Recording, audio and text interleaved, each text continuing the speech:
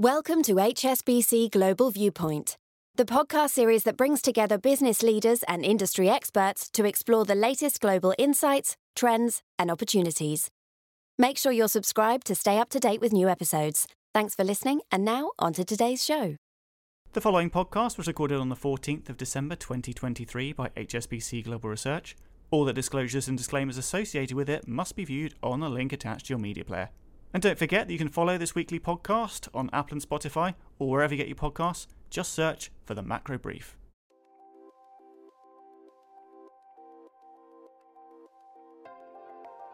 Hello and welcome to the final edition of the Macro Brief this year. I'm your host, Piers Butler. This week, we're assessing the mood among emerging market investors as we look at the results of our latest quarterly EM sentiment survey. We canvassed the views of major investors responsible for over $400 billion of assets under management in emerging markets to find out what's on their minds as we head into the new year. We're joined by Murat Olgun, Global Head of EM Research, who's been analysing the findings. So Murat, our 14th emerging market sentiment survey. I can't believe we've got to that stage. Feels like only yesterday when we started. When was the survey taken for this one? Yes, indeed, Piers. Almost 4 years. Unbelievable indeed. So this survey was conducted mostly in November, but also early December. And you might argue there was generally a positive mood in global financial markets and pricing in of some sort of a Goldilocks outlook for major economies, whereby growth seems to be holding up, inflation is coming down, and central banks are approaching their rate-cutting cycle. But from my take anyway, it seems like a big fat neutral. I mean, are investors confused and they don't know what to do? I mean, there is. It's interesting because the neutral responses have shot up to 55%. That is the highest in surveys near 4-year history. And it's up from 43% in the previous September survey. But then when you take the net of bullish versus bearish sentiment, it's still actually positive, and it has improved to 24% from 17% in the earlier survey. So that kind of argues that investors still have a constructive bias. Their cash levels are still high. They haven't come down much.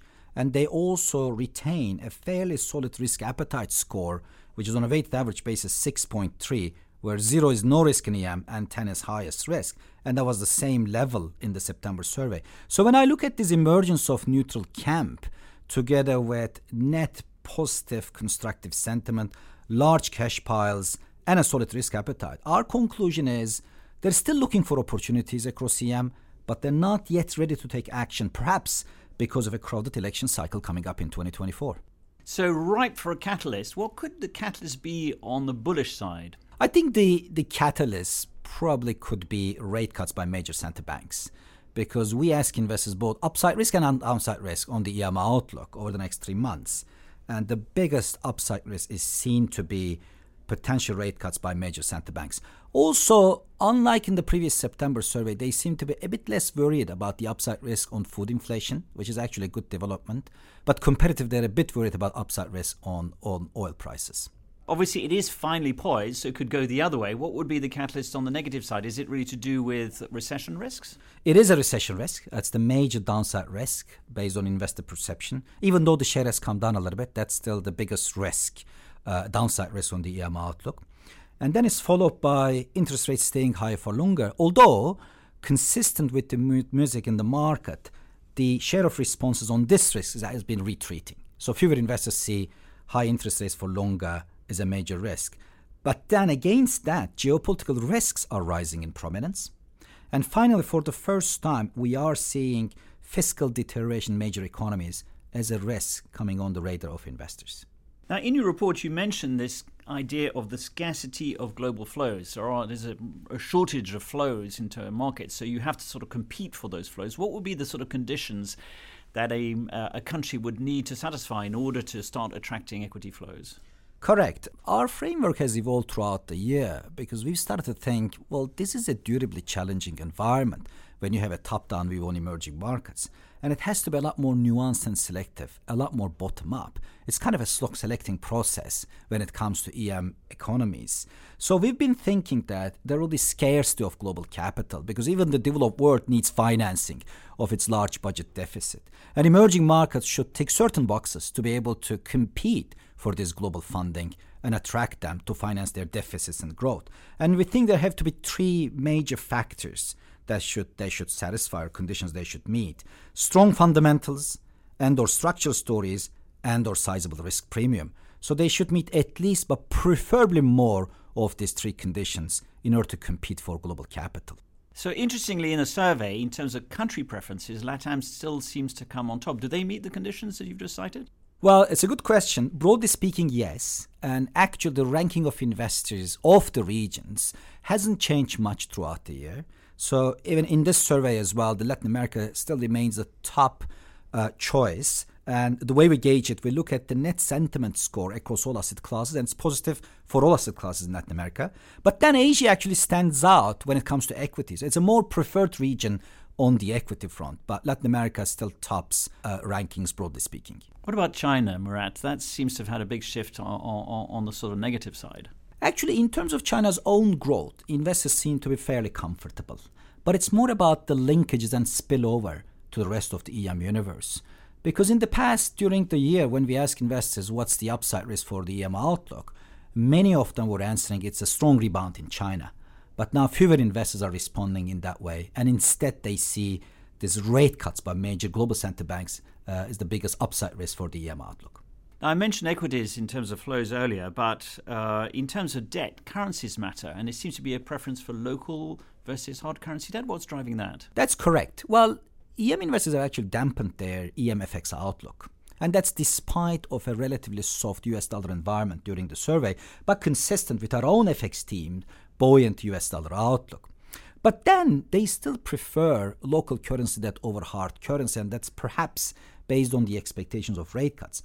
But there's also another interesting finding in this survey. So in September, there were 0 responses preferring both local currency and hard currency, and this has shot up to 26% in the survey. So yes, at the margin, local currency that is preferred, but there are more investors who like both. But more specifically, when it comes to local debt, the countries that top their choices are Brazil, Mexico, followed by Turkey and India. Now, one other survey response that's fallen quite a lot is on ESG, in terms of ESG funds managed. And I know you've spoken to our colleagues on the ESG team to try and get a sense of why that's happened. Yeah, it's an interesting outcome because the share of responses that say they're running an ESG portfolio directly has gone up. But then the other share says we're running an ESG portfolio indirectly or partly has actually come down a lot. And I think the best explanation is coming from our ESG teams. They are saying that there is more enforcement of anti-greenwashing rules, which are leading to the survey results. I mean, it's good to see a bit more transparency, perhaps. And there are clearly more investors who are running an ESG portfolio directly. But this enforcement of rules will probably change this landscape a bit. Right, let's hope that some of these positive catalysts come through in early 2024. Thank you for joining us today. Thank you very much indeed. Now, we may be heading towards the holiday season, but there's still lots going on here at Global Research. It's been a busy week with 3 major central banks holding meetings. Interest rates were kept on hold in the US, Europe and the UK. The team set out their views on the prospect for rates in 2024 in the new Global Economics Quarterly, which is just out. We've also just published the December edition of our 9 Themes Talking Points report. From automation and demographics to the future consumer, the report rounds up the key thematic reports that we've put out over the last year. Highlights include our work on generative AI, the future of food, and hydrogen and energy transition. And this week, our trade economist, Shanella Rajanayagam, published the latest edition of her trade tracker. World trade growth has been subdued this year. It is set to recover modestly in 2024, but will remain weak by historical standards. In addition, we've outlined our views on the outlook for bond yields, looked at what's next for global equities, and given our reaction to the COP28 discussions. To find out more about those reports or the EM sentiment survey that we discussed earlier with Murat, please email askresearch@hsbc.com. So that's it for this week, and indeed for this year. We'll be back early in January, so until then, thanks for listening to the Macro Brief. Thank you for joining us at HSBC Global Viewpoint. We hope you enjoyed the discussion. Make sure you're subscribed to stay up to date with new episodes.